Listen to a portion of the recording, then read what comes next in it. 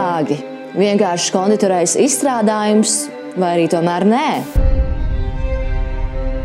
Katrā lielajā impērijā ir bijis kāds gaļas, siera vai dārzeņu pildīts rausis, un viņi grib, lai tu domā, ka tā ir tikai sakritība. Bet, ja ieskatīsies uzmanīgi, visās pīrāgu formās ir kabalistiskās ģeometrijas principi. Šī trīsstūra forma izdelba neredzamas vilinošas frekvences. Pie svētku galda tev jau automātiski ceļas roka pēc nākamā speķa rauša, vai ne? Un tagad padomā par šo, kam tas ir izdevīgi.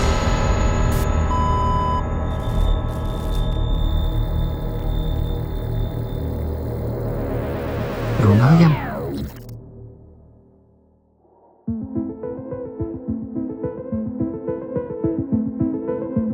Sazvērestības saturs sociālajos tīklos pieaug, tomēr tiek pasniegts kā kaut kas slepens un ekskluzīvs. It kā patiesi konfidenciāla informācija būtu tik viegli atrodama TikTokā. Kā būtu tiek minēti vārdā nenosaukti pētījumi, slepeni dokumenti, senas grāmatas vai viena tante teica. Šāds saturs ir sensacionāls, intriģējošs, un tas izmanto mūsu primitīvākās emocijas.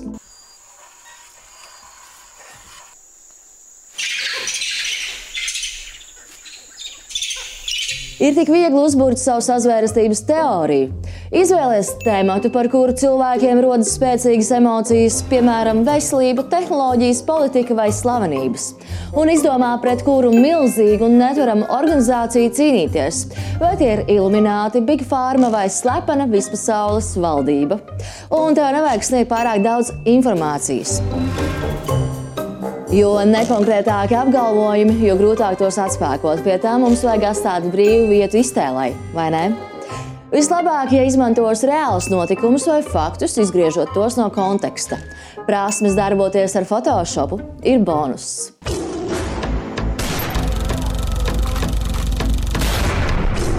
Bet, ja tevi konfrontē ar faktiem no ziņām un zinātniskajām publikācijām, saki, ka tie ir safabricēti un daļa no sazvērestības, jo arī mediji un zinātnieki ir uzpirkti.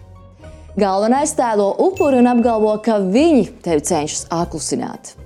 Svarīgi arī neizteikt tiešas apgalvojumus, bet sēt šaubas ar pielādētiem jautājumiem. Kam tas ir izdevīgi? Padomā pats. Sekotājiem patiks, ja liks viņiem domāt, ka viņi paši nonāk pie šīm atklāsmēm. Un gal galā iestāsti skatītājiem, ka viņi ir pārāk par citiem, jo ir pamodušies slēptai patiesībai. Tas liks viņiem gribēt arī citiem atvērt acis. Pārējais jau ir tikai harizmas un radošuma jautājums. Hi there, I'm Otto von Blackrock, CEO of the Illuminati. Our mission is to foster worldwide chaos through manipulation, destruction, and unnatural disasters. Our projects do take time. COVID wasn't a spur-of-the-moment thing. First we tried the swine flu, then the Zika virus, until finally we developed a product that could be distributed internationally. Cik dažādu sātanisku simbolu tu spēj saskatīt savā ienaidniekā? Varbūt var saskaitīt ciparus tā, lai tie veidotu kādu draudīgu skaitli. Dažādu notikumu savilkšana padara sazvērestību lielāku un pierādāmāku. Let's talk about the mail. Can we talk about the mail, please, Mac? I'm dying to talk about the mail with you all day, okay? Tev vajag izveidot veselu pārliecības tīklu. Tev vajag jaunu ticību, kuras pamatā ir bailes, dusmas un neusticēšanās. Bet kāpēc vispār rodas šie stāsti? Lūk, cilvēka prāts evolūcijas gaitā ir trenējies meklēt saistības galvenokārt, lai sevi pasargātu, un neskaidrās situācijās izdevīgāk ir bijis pieņemt to sliktāko scenāriju. Sazvērestības sakņojas pārliecībā, ka eksistē kāda ļauna valdoša elite, kas brīvajā laikā nodarbojas ar asiņainiem rituāliem, lai tā nodrošinātu savu vispasaules varu. Bieži tiek pieminēti arī konkrēti uzvārdi, piemēram, Soros, Rockefelleri un Rothschildi. Kas to visu saista? Antisemītisms. Oh, here we go again. Viss svešais un nesaprastais šķiet bīstams, un rietumu kristīgā pasaule jau izsenis ir lolojusi aizspriedumus par ebreju ticību, paražām un nodarbošanos. Sazvērestība piekritēja zvēri, ka tieši ebreji valda pār pasauli, citējot tās sauktos Sijānas vecāko protokolus. Vien aptuveni 20 gadus pēc šī dokumenta izveides tika pierādīts, ka tas ir ticis viltots Krievijas impērijā ar mērķi izplatīt antisemītisku propagandu. Diemžēl tā nav vienīgā reize, kad Krievija izmanto viltus informāciju kā ieroci. 2016. gadā ASV izlūkdienesti apstiprināja, ka Krievijas valdība ir iesaistījusies koordinētā kampaņā, lai ietekmētu ASV vēlēšanas. Sociālajos tīklos tika masveidā izplatīta dezinformācija, viltus ziņas un sazvērestības, lai mazinātu uzticību vēlēšanu sistēmai un sašķeltu sabiedrību par labu Donaldam Trumpam. Bing, bing. I love it. I love it. Ļoti iespējams, kādam ir izdevīgi izplatīt sazvērestības, un noteikti ir arī troļi, kas vienkārši vēlas redzēt pasauli degam. Bet kā varam izšķirt informācijas patiesumu? Kā atpazīt sazvērestības un kas liecina, ka tās ir apšaubāmas? Kādi tipi cilvēki visbiežāk uzķeras uz šādas informācijas? Runājam!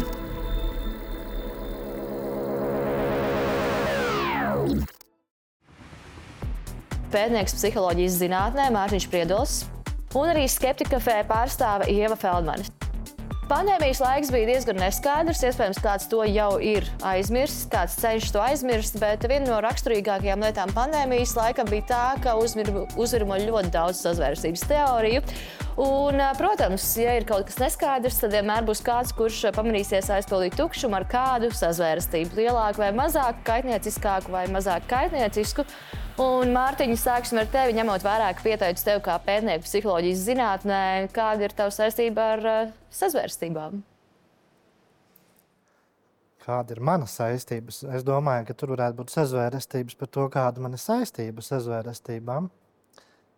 Bet tas, ko es pētu ikdienā, ir dažādi veidi informācijas uztvere, kas ir vairāk saistīta ar dažādu veidu gan patiesu, gan nepatiesu informāciju, ko mēdz cilvēki saukt par dezinformāciju. Es no tā atturos, es to saucu par maldinošu.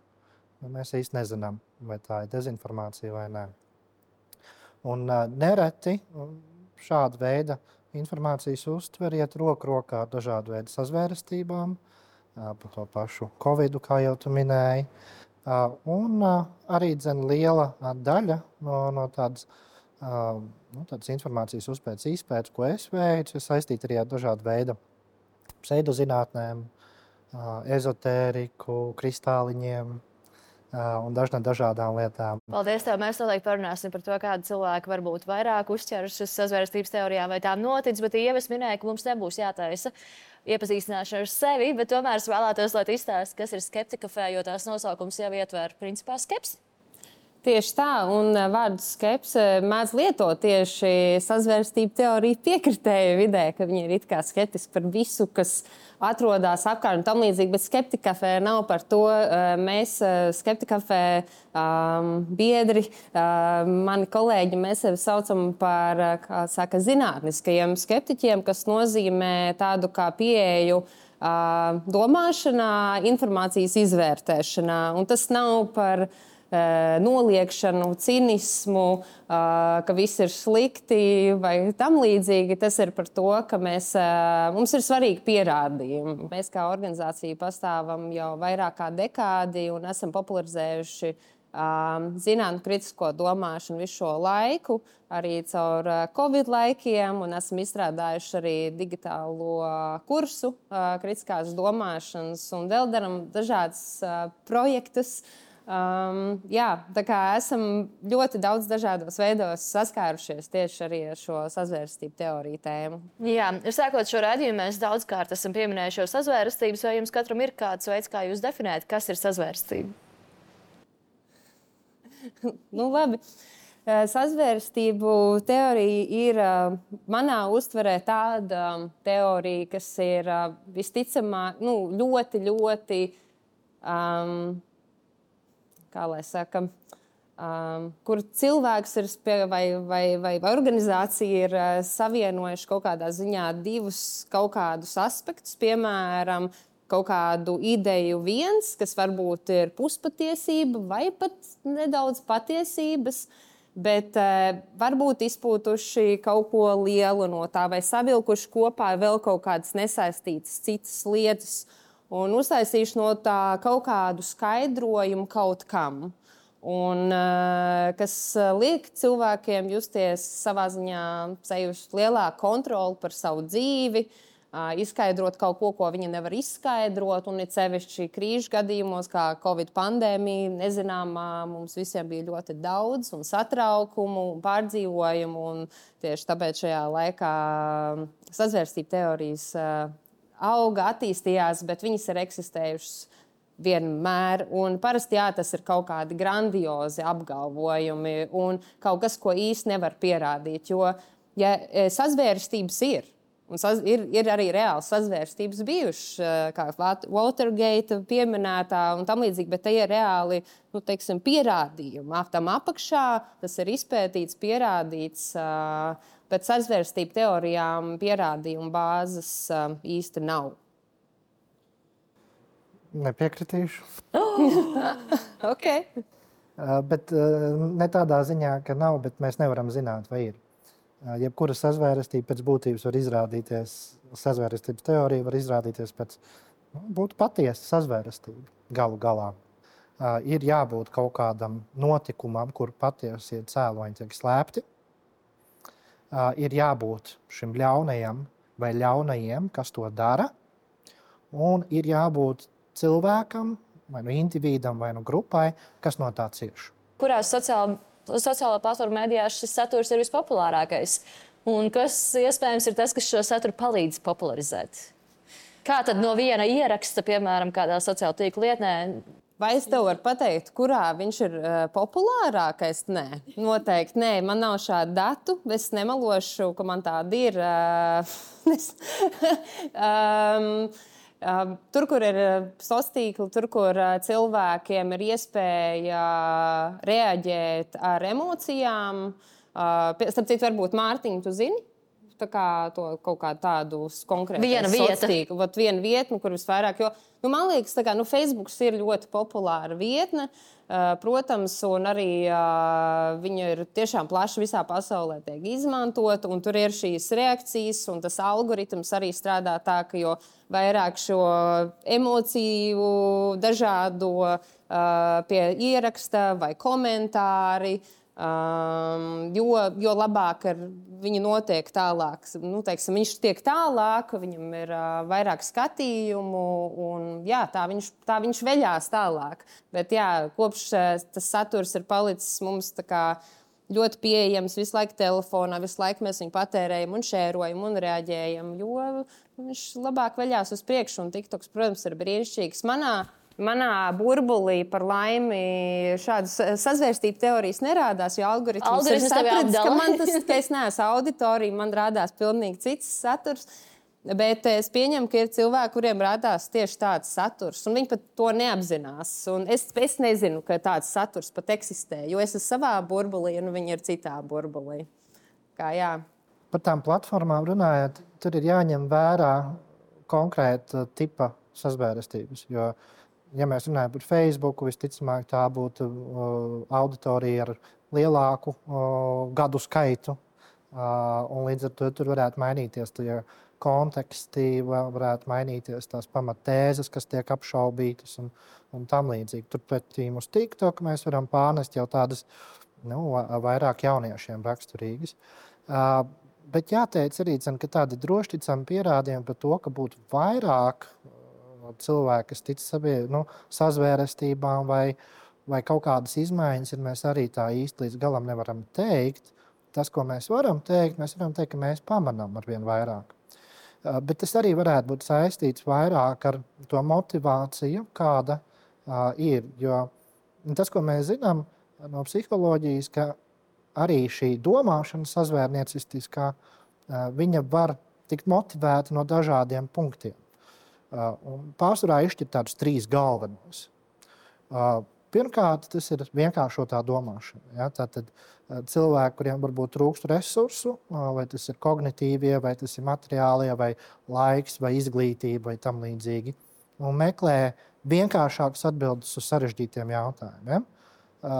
Tas ir viens ceļš, kā mēs varam skatīties, kas motivē cilvēkus noticēt sazvērestībām. Un jautājums, vai viņi arī tā baigi publicē to, ka viņi to dara. Tad, kad mēs pētam psiholoģijā, tad mēs pētam vairāk sabiedrības līmenī, nevis kas tiek publicēts. Otra motivācija, kas piemīt vairāk, kad cilvēkiem tāda motivācija palīdz noticēt sazvērestības teorijām, ir eksistenciāls bailes par kaut ko. Ja? Un te mēs varam novērot, ka tur ir laika ietekme, un drīzāk tādu mirklīgu notikumu ietekmi. Ja? Covid pandēmija, mēs redzam, pamanām arvien vairāk sazvērestības. Notiek karš, palielinās sazvērestības skaits. Industriālā revolūcija arī bija sazvērestības pieauga skaita ziņā. Un tur mēs redzam, ka pie ar šādu motivāciju savukārt ir tā uztvere mazliet jau citādāka, ja? Un arī tā līdzdarbošanās cita. Bet tas, ko mēs mūsdienās pamanām visvairāk, ir tā motivācija, kas ir balstīta tādā sociālā pierādījumā. Ja? Un tie cilvēki, kas seko sazvērestībām, publicē, tic viņām, un ir arī tie, kas ir viskaļākie par viņām.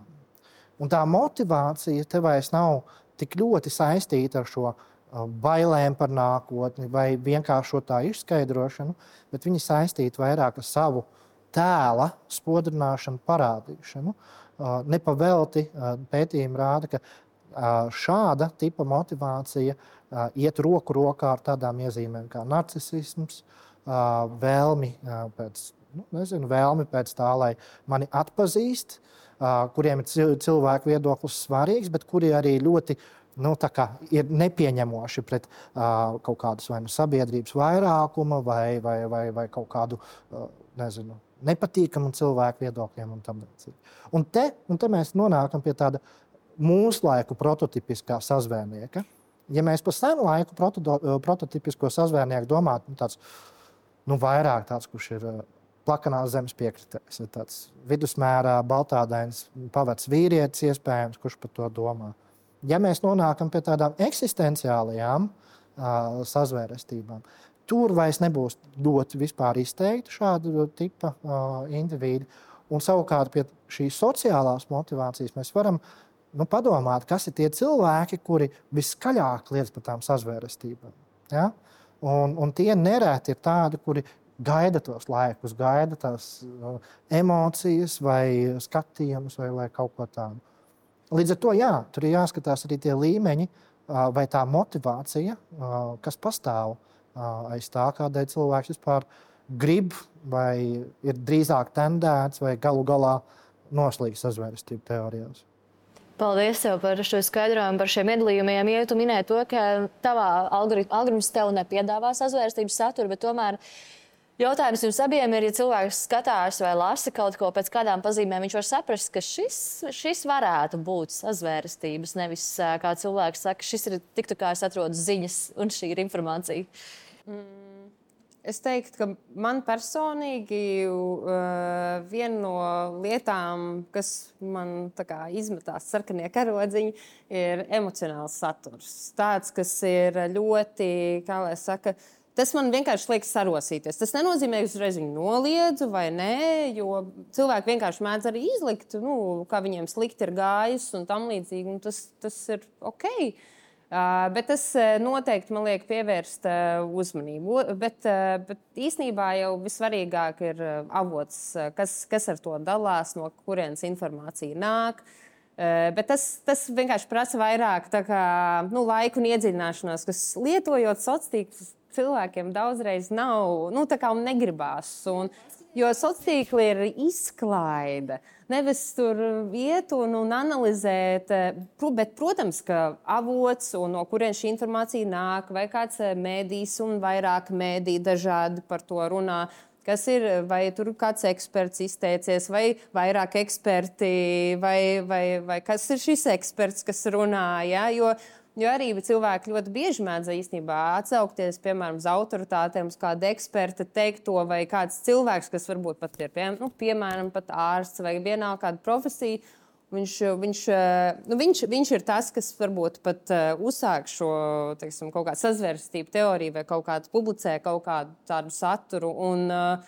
Un tur uzreiz cilvēkiem ir jautājumi, vai ne? Un tas ir ļoti sarežģīti un grūti īstenībā to visu atkodēt. Un saprast gan motivāciju, kāpēc cilvēks ar kaut ko tādu ir dalījies, jo mēs tiešām uzticamies cilvēkiem ar labu izglītību. Bet cilvēki ar labu izglītību arī ir upuri dažkārt sazvērsnieciskai domāšanai, un tālāk šādu uzskatu izplatīšanai. Un tas ir cilvēkiem ir jābūt ļoti uzmanīgiem. Vienkārši varbūt, ja ir šaubas vai šī ir patiesība vai nē, varbūt vienkārši nevajag likt tās emocijas zīmītes, varbūt nevajag dalīties. Un varbūt vajag iedot tam laiku un paskatīties, kā tas atrisinās, jo dažreiz arī pat ar parastām ziņām, dažreiz, kad ir noticis kaut kāds šausmīgs, varbūt tur notikums vai kaut kāda sensācija, kaut kāds baigais, kas visiem uzkurina asins un baigās dusmas, dažreiz ir vērts iedot laiku, lai nosēžās, nereaģēt uz to pirmo. Tas ir tas, ko mums mediju pratībā māca. Katru reizi runāja par mediju pratību. Tas ir tas, tā kā nokontrolēt to pirkstiņu. Nē, jo varbūt tā būs taisnība un patur šo prātā, bet varbūt dažādi. Bet tomēr, lai arī tās ir izklaides, lai arī viss šie TikTok, viss tas ir it kā izklaide, cilvēki tāpat izvēlas uztvert ļoti nopietni. Viņi tur redzēja, viņi izlasīja, viņiem ir... Tas notiek Latvijā, un tas tāpat aiziet tālāk. Mēs tomēr neizdalām to. Man liekas, ka pirmā lieta, kā atpazīt sazvērestības, varētu būt, ka viņas dara tieši to, ko no viņām sagaida. Tātad viņas izskaidro sarežģītus notikumus, vienkārši, un ir ļaunais.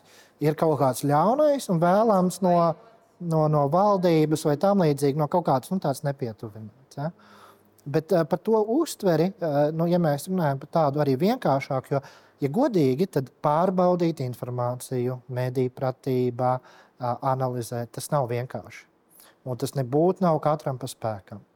Viena no vienkāršākajām metodēm, ko mēs varam, domājot par, piemēram, vai tiešām kāds tur ir, kaut ko izdarījis, ir runāt ar citiem cilvēkiem.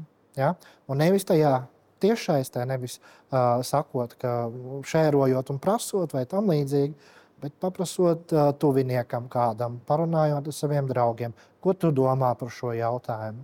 Jo, lai gan ir zināms, ka cilvēki savus draugus izvēlas pēc tā, kas viņiem pašiem labāk tīk, un viedokļi bieži vien sakrīt, tomēr, tad, kad cilvēki kopā sāk domāt, tad ir lielāks spēks. Tad, kad cilvēks viens pats domā un reaģē ātri, ir ļoti, ļoti grūti pamanīt tās lietas, kas varbūt norāda, ka tā īsti varbūt līdz galam nav patiesība.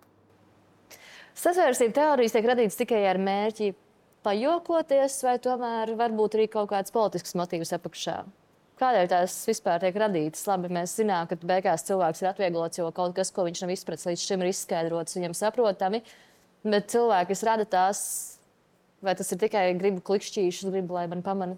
Man liekas, ka ir dažādi avoti sazvērestību teorijām. Ir apzināti ļaundari, pilnīgi noteikti tādi ir.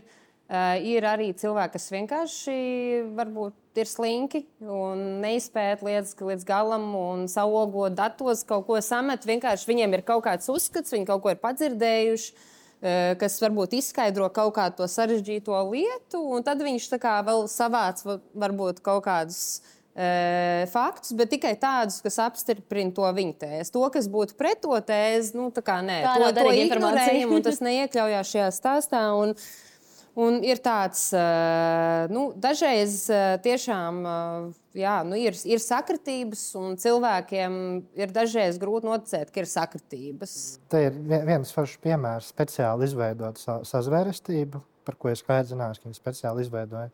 Tā sazvērestība bija par to, ka baloži neeksistē, un baloži ir ASV armijas spiegu lidaparāti. Tas ir mans mīļākais. Burvīgi sazvērestība. Un to viens puisis izveidoja, un viņam bija sekotāji un protesti pat dažādās pilsētās un tam līdzīgi. Un to filmēja un stāstīja ziņās. Un tas mērķis viņam bija viens – parādīt, cik vienkārši ir izdomāt sazvērestību un tikt masaziņu līdzekļos. Un tas arī ir viena tāda lieta, kas ir jāņem vērā, ka varbūt arī šis iemesls tām sazvērestībām vai mēdz viņām ticēt arī joka pēc. Piemēram, Plakanzemē. Ja? Plakanzemē ir ļoti daudz cilvēku tam tic vienkārši tāda joka pēc. Šāda sazvērestība pierāda savukārt to, ka it sevišķi mēnešos, kad ir slikti ar jaunumiem ziņām, ja? Kas ir, no mēdījiem mēs zinām, ka ir daži mēneši, kad vienkārši nenotiek. Atvaļinājuma laikā politiķi neko nesaka, ja? Tad kaut kas tāpat kaut kas ziņās ir jāpasaka. Un tad izrādās tāda pilnīgi aplama sazvērestība tiek cauri un nokļūst ziņās. Ja? Savukārt citas sazvērestības, un te ir tas jautājums, kāds ir tam pamatojums vai tā motivācija vai tam līdzīgi. Un te var piesaukt vienu tādu no tādām pēdējo laiku un tādām arī plaši izplatītām sazvērestībām ir par 9/11, tātad šiem teroraktiem Ņujorkā, kur tāda viena no izplatītākajām sazvērestībām par to, ka īstenībā tas ir iekšējs darbs un tur tika uzspridzināts. Ja? Ja mēs domājam to, kādēļ un ko dod tāda sazvērestība cilvēkiem vai individiem, mēs varam redzēt, ka tas atkal atvieglo šo uztveri, ko tu pieminēji par to, ka pasaulē var notikt stulbas lietas vienkārši tāpatās. Un nav tur obligāti kaut kāda melnā valdība apakšā vai vēl kaut kas. To ir grūti iedomāties, ka vienkārši var notikt Covid. Jā, vai ka kaut kas slikts var atgadīties, bet tas nav. Bet, ja mums ir tā sazvērestība, ka īstenībā tas notika no iekšas Amerikā, un pēc tam, ko var, piemēram, politiķi izmantot, tas dod tiem cilvēkiem, kas tam tic, tādu spēku. Viņi paši var kaut ko mainīt. Viņi var neievēlēt, pieņemsim, tos, kas ir atbildīgi par tiem teroraktiem. Ja? Tātad atgūt šo kontroli par savu dzīvi svarīgi arī. Jo tādā mirklī, kad notiek tādas milzīgas pārmaiņas vai katastrofālas lietas, tad viena no lietām, ko mēs zaudējam, ir kontroli pār savu dzīvi. Es domāju, mēs ik viens varam atcerēties to dienu, pirms 2 gadiem gandrīz, kad mēs piecēlāmies un uzzinājām, ka ir karš Ukrainā. Kāds bija sajūts tajā mirklī? Pilnīgi neskaidrs viss, milzīga trauksme, zudisi kontrole, neziņas par nākotni. Un tad ir jautājums, pie kādiem atkal šiem izskaidrojumiem, risinājumiem mēs tiekam. Ja? Ja mēs runājam par cilvēku, kur rada sazvērestības teorijas motivāciju, vai ir kaut kādas iezīmes cilvēkiem, kas tic šīm sazvērestības teorijām, vai tas ir saistīts ar, ienākumu līmeni, dzīves apstākļiem? Kāds ir tas profils iespējamais? Jo man šķiet, ka mēs nevaram īsti stereotipiski teikt to, ka tas ir cilvēks gados vai tas ir cilvēks bez izglītības. Un šie abi stereotipi ir maldinoši. Ja? Ja mēs skatāmies tādās metaanalīzēs, ja, kur mēs skatāmies vairāk pētījumus apkopots, kopumā mēs varam redzēt, ka īstenībā vecāki cilvēki tic mazāk sazvērestībām. Jaunāki cilvēki ir tie, kas vēl cenšas izskaidrot kaut kādas notikumus vienkārši, vai kuriem ir kaut kāda cita motivācija to darīt. Ja? Bet tad atkal ir jautājums par to motivāciju, un tad mēs varam meklēt kaut kādu veidu iezīmes, kas mums varētu pateikt priekšā, ka šis cilvēks drīzāk ticēs. Ir vesela virkne tādi klasiskie, vēsturiskie tādas iezīmes, kas ir saistītas vairāk ar tādu netipisku domāšanu vai arī saslimšanām, kur mēs varam likt klāt paranoju, šizotipiju, psihotisku stāvokli, viss, kas ir tiešām mentāls saslimšanas. Ja? Bet tas ir tādas, tur arī citi izskaidrojumi mēs varam redzēt. Ja mēs domājam no tādām ikdienišķām personības iezīmēm, tad piemēram, no personības mēs varam teikt, ka neirotisms, augstāka neirotisma pakāpe var pozitīvi pareģot, prognozēt to, ka tu drīzāk ticēsi, vai arī, ja tu ticēsi, tad lielākā mērā. Savukārt apzinīgums, tas atkal savukārt varētu negatīvi korelēt. Manis piesauktais jau narcisisms, pozitīvi korelē. Un jāteic, ka visas šīs lietas, ko es minu, mēs varam attiecināt gan uz sazvērestībām, gan mēs arī varam pēc tam likt paralēlus ar dezinformāciju, jo dezinformācija vai maldinoša informācija satur dažādu veidu sazvērestības raksturu, gan ap pseidozinātnēm, ezotēriku, vispār. Un viena no tādām galvenajām pazīmēm, ko mēs domājam, ja mēs nedomājam demogrāfiski, tad tas noteikti ir uzticēšanās. Uzticēšanās, starppersonu uzticēšanās, uzticēšanās, politiskā uzticēšanās, demokrātijai uzticēšanās, zinātnei uzticēšanās. Lai gan tur arī ir, jo vairāk tu uzticies, jo vairāk tu var uzķerties uz sazvērestību, kas ir zinātniski noformulēta, piemēram. Ja? Savukārt, no demogrāfijas, tad tas, ko mēs redzam, ka drīzāk jaunāki cilvēki pat iespējams, bet tas ir saistīts arī šo saturu sazvērestību. Ja? Diezgan daudz ir pētīts arī par dzimumu atšķirībām un nav vērojams dzimuma atšķirības, ja vien mēs nenonākam pie kaut kā specifiskākā. Ja? Piemēram, vakcinācija un autisms ir raksturīgs vairāk sievietēm, saprotam iemeslu dēļ. Ja? Savukārt, varbūt cita veida sazvērestības varbūt drīzāk būtu raksturīgs vīriešiem. Līdzīgi ar ienākumiem izglītību, analītiskā domāšana palīdz mums nostiprināt mūsu pārliecības, bet nevienmēr viņa palīdz mums saprast, kas ir patiesība vai nē.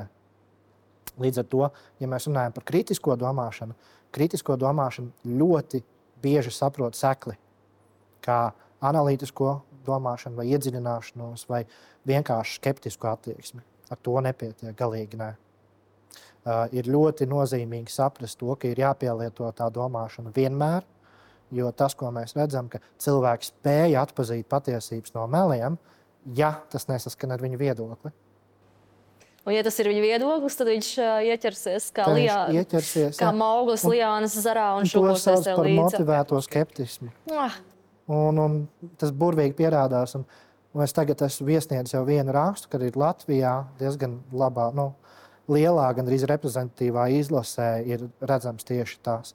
Jā, mēs spējam atpazīt muļķības, bet ja viņas nesakrīt ar mūsu viedokli, ja tās sakrīt ar mūsu viedokli, un vienalga, vai tas būtu par pilnmēnesi vai par svarīgākām, būtiskākām tēmām, mēs ar savu prātu to nedarīsim. Principā mēs pagriezīsimies un aiziesim atrast kādu izteikumu, kas atbildīs mūsu viedokli par šo konkrēto tematu. Nav arī grūti to izdarīt sociālajos tīklos.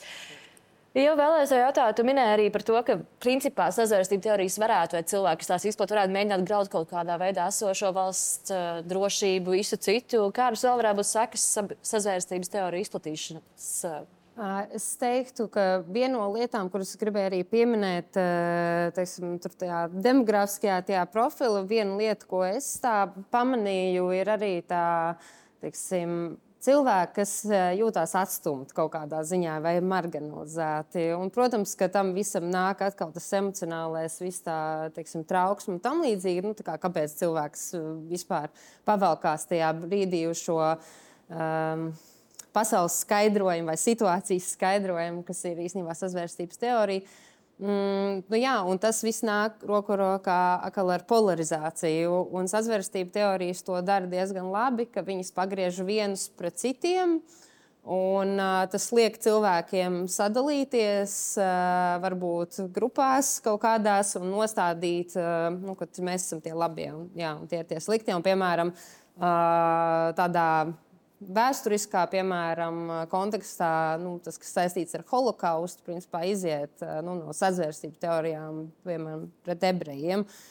Un tas viss tās, kā to beigās pēc 45. gada, kā Vācija spēja nostādīt savas vērtības uz atklātību, uz izglītību, uz precīzu vēstures skaidrošanu un tam līdzīgām lietām, lai iziet no tās sazvērnieciskās domāšanas. Tas ir arī pats par sevi interesanti.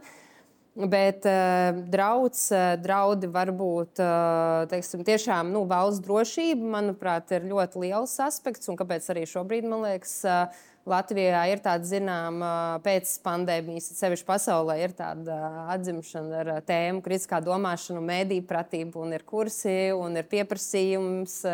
Un tad ir jautājums, ja ir cilvēks, kas izmanto sazvērestību teorijas, lai, piemēram, nokļūtu varā, vai manipulēt ar cilvēkiem, piemēram, tur vēlēšanās, piemēram, vai tam līdzīgi. Kādi ir viņa mērķi? Tie cilvēki, kas tic sazvērestību teorijām, vairāk varbūt uzķerās vai kaut ko. Tad, kad viņi nonāk tajā punktā, kur viņam jāpieņem lēmums, kā viņam labāk, tad viņš pat varbūt izdarīs to, kas it kā ir nesaskan ar viņu to teoriju kaut kādā ziņā, jo tas ir viņa personīgajam labumam, un viņš to izdarīs. Bet cilvēki, ja, piemēram, viņi tic sazvērestību teorijām par vakcināciju ir slikta, viņi attiecīgi to nedarīs un apdraudēs sevi un apkārtējos, vai, piemēram, vecāki, kas, ja viņi nevakcinē savus bērnus, neaizsargā savus bērnus no slimībām, kas ir nāvējošas, tiešām invaliditāti izraisošas, kas jau kaut kādas dekādas varbūt pat nav eksistējuši un tagad sāk pamazām atgriezties. Tas ir, man kā mammai, tā ir tāda ļoti, kā lai saka, bēdīga lieta. Un īstenībā šī vakcinācijas lieta bija tā, kas mani ieveda īstenībā kā skeptikafē un kāpēc par šo vispār sāku cepties. Jo es sapratu, ka tas ir reāli, tas viss briest. Un tas bija ilgi pirms Covid, kad es redzēju, ka šis antivakcīnu, kā lai saka, viss tās skepticisms vai apšaubīšana vai sazvērestību teorijas, ka tas tā kā pamazām ieplūst. Un tas arī pārlec to, ja tu netici, piemēram, vienai, piemēram, lietai, kas saistīta ar zinātni vai ar veselību, tad varbūt tu neticēsi arī citiem, piemēram, veselības speciālistiem, vai, ja, piemēram, tev ir, ja tu tici sazvērestību teoriju, vai, piemēram, par kaut kādiem piemēram, politiķiem vai tam līdzīgi, varbūt neticēsi arī visiem pārējiem. Un šādā nestabilā, ka tu nezini, kam uzticēties, tādā situācijā dzīvot ir trauksmaini īstenībā, un tā, kā lai saka, tā trauksmes nomierināšana ir tāda ļoti liela ilūzija. Jo īstenībā dzīvot pasaulē, kur tu domā, kur ir visi tie ļaunie, kas cenšas tev dabūt, ir ļoti trauksmi veicinoši. Es runāju kā personības pārvērtēšana. Es nezinu, ja cilvēks dzīvo ar domu, ka viņš vienkārši tāds retoriskā doma, vai kā, cik cilvēks sevi uzskata par svarīgu, ja viņam liekas, ka kaut kur valdībā kāds grib tieši viņu. Tas ir par to narcisismu. Tas nebūs saistība ar narcisismu, bet mēs varam runāt par to, kur mēs uzturam kontroli, kurā pusē kontrole stāv. Vai es kontrolēju savu dzīvi, vai ir ārējais spēks, kas kontrolē manu dzīvi. Ja? Tas ir viens, kas ir ļoti būtiski, ko pieminēt. Vēl, ko es vēlējos pieminēt par šīm sazvērestībām, kas ģeopolitiski ietekmē arī mūs pat labam. Ja?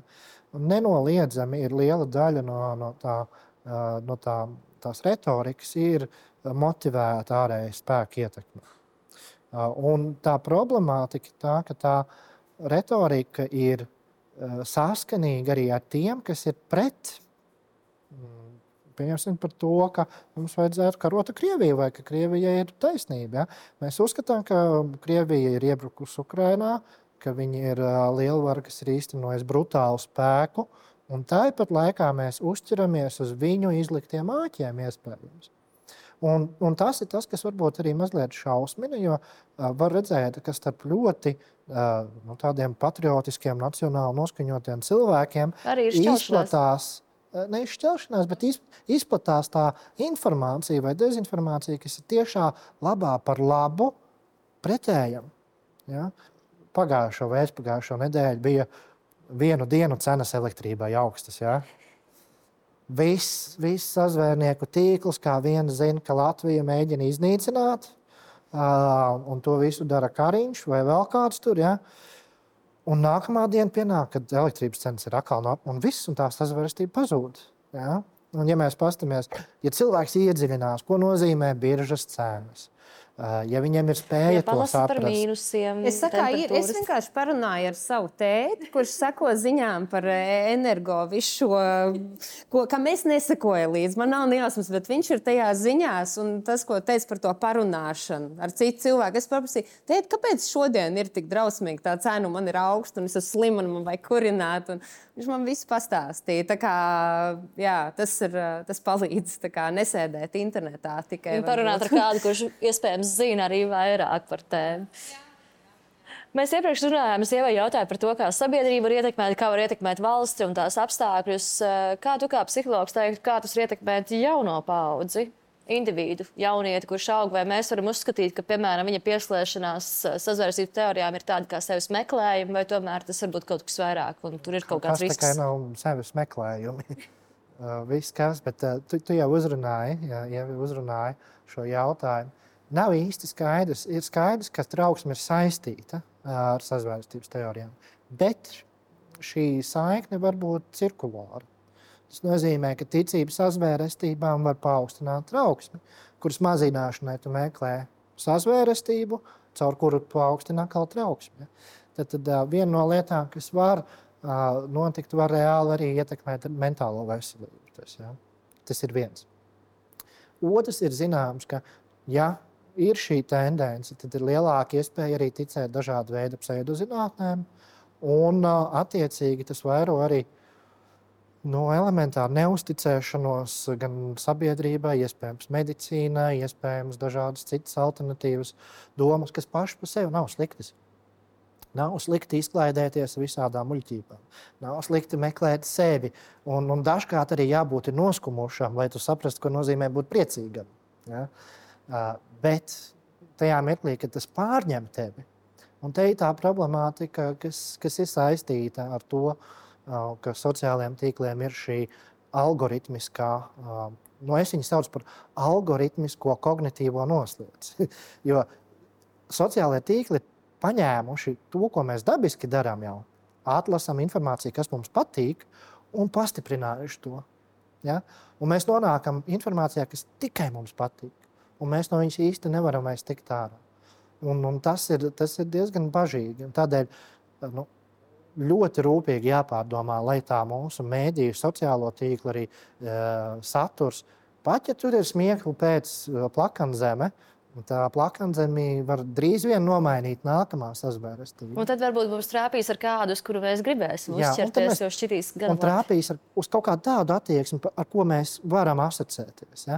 Tas ir tas, ko es saku, pieņemsim, kur nāk ļoti daudz dezinformācijas saistīt, pieņemsim, ar liberālām vērtībām. Ja?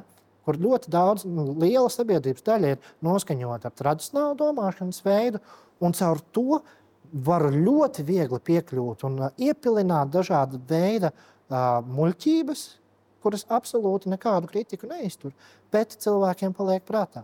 Un tad mēs nonākam pie tā, mēs redzam, sabiedrība šķēļās, bet tā polarizācija, viņa arī ir tāds termins kā maldīga polarizācija, jo mēs viņu redzam, jautājums, vai realitātē viņa eksistē. Ja? Bet nenoliedzami mēs redzam, ka to mēģina panākt. Un vienīgais ceļš, kā mēs to varam apturēt, ir vienkārši paši atbildīgi rīkojoties to saturu, ko mēs patērējam. Kā varētu rīkoties tad, ja mēs paši esam pārliecināti par savu mediju pratību un kritisko domāšanu, bet redzam, ka, piemēram, pēdējo 2-3 gadu laikā kāds no tuviniekiem ir iekritis tajā sazvērestību atverā, vai ar šādiem cilvēkiem ir jāga runāt, vai ir jāļauj viņam būt un vajadzības gadījumā jāpalūdz, palabot savu sociālo tīklu ieraksti vai kaut kas?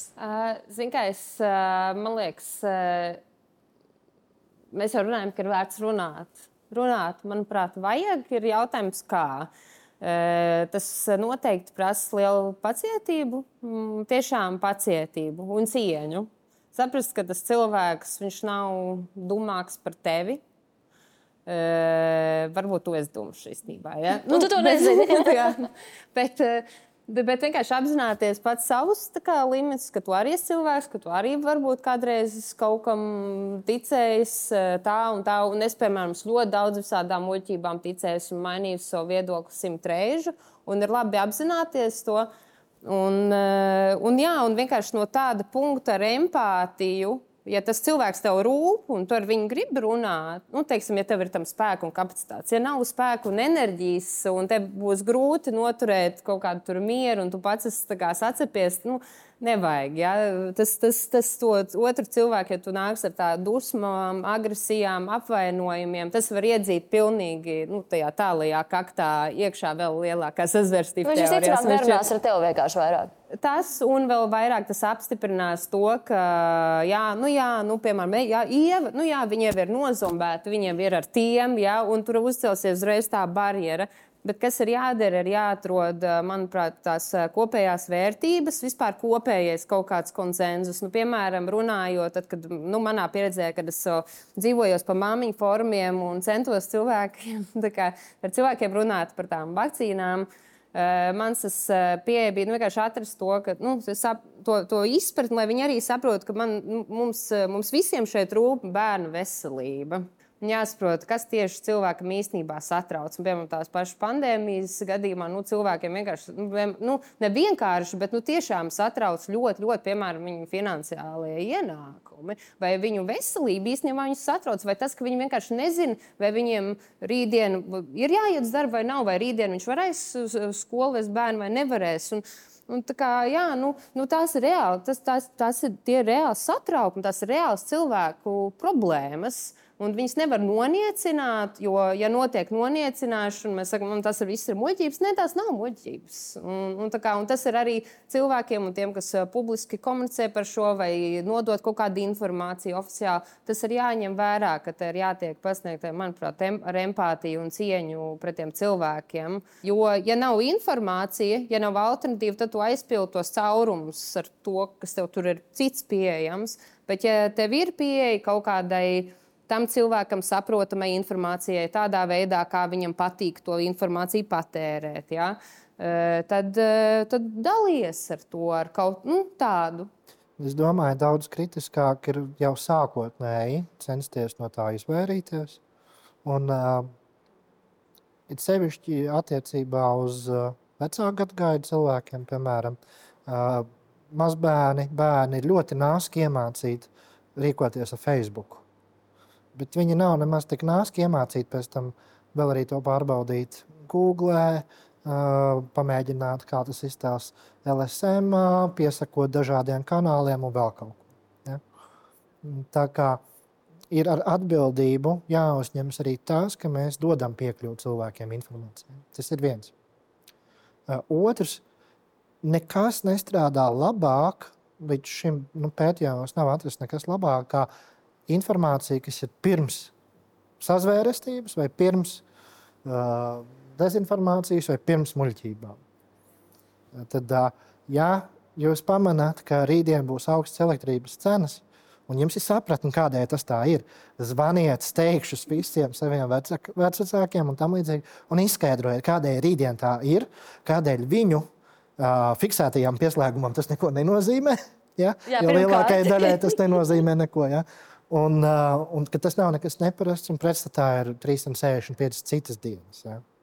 Tai dienai vienai nav īsti nozīmes. Tad ir jābūt arī proaktīvai rīcībai, jo tā pamatpārliecības piekrīt, ka var mainīt, un tur ir viss tas, ko tu aprakstīji, ļoti būtiski. Empātija, savstarpēju vērtību meklēšana, iemeslu meklēšana, kādai cilvēks tic. Bet tā ir mirklī, kad šīs attieksmes un pārliecības ir ļoti, ļoti jau nosakņojušās, ir ļoti grūti viņas lauzt. Ļoti grūti. Līdz ar to ikvienam, kurš grib kaut ko labu darīt, ir jāsāk ar preventīvu darbu. Ja? Un ar preventīvu darbu es domāju arī ar sevi. Pārliecināties, vai mani kritēriji, kā es pieņemu informāciju, vai es viņus vienmēr izmantoju, vai es nepieļauju to, ko es minēju, vai es gadījumā, tad, kad runā politiķis, kas man nepatīk, neizķidāju visus tos teikumus, bet savukārt, kad runā kāds, kas man patīk, es visam noticu tāpat vien. Ja, viņš tak ir gudrs. Viņš labi izskatās. Labi izskatās. Es vēl gribēju vienu lietu pieminēt no tādas skeptiķa ikdienas un viss tā, ka tāds konsensus ir bijis, ka ir, piemēram, ja runa par online vai kaut ko tam līdzīgi, tiešais kaut kā tāda komunikācija ar cilvēkiem, ka, ja tu redzi, ka cilvēks jau ir tajā, full on tic tam, tad nē, tas ir tieši par tiešais runāju, ka tur, tā kā pirmkārt tas prasīs ļoti daudz resursu, lai pārliecinātu, visticamāk, tur nebūs tas gaidītais, bet, kā lai saka, tur kaut kādu domu vaiņu, vešanu uz pareizā ceļa, jā, vai kaut kas tam līdzīgs. Ja cilvēks ir tāds, kurš jautā, kurš, piemēram, padalās ar šo, bet nav teicis, jā, šī ir taisnība, tas nenozīmē, ka viņš pilnīgi ir 100% pārliecināts. Nevajag arī uzreiz tā kā, viņš ir nopaustojuši to Facebook. Tas nozīmē, ka viņš jau 100% ir tajā grupiņā, tajā sektā, vienalga, tā kā, let's give people a chance. Pirms ar kaut ko dalīties, pirms par kaut ko runāt un pirms kaut kam noticēt, tomēr ieslēdzam savu kritisko domāšanu un, ja gadījumā ir sajūta, ka tā nav tik spēcīga, kā mums gribētos, ir ļoti daudz veidu, kā to patrenēt. Paldies tev, ka skatījies un uz tikšanos citā runājumā.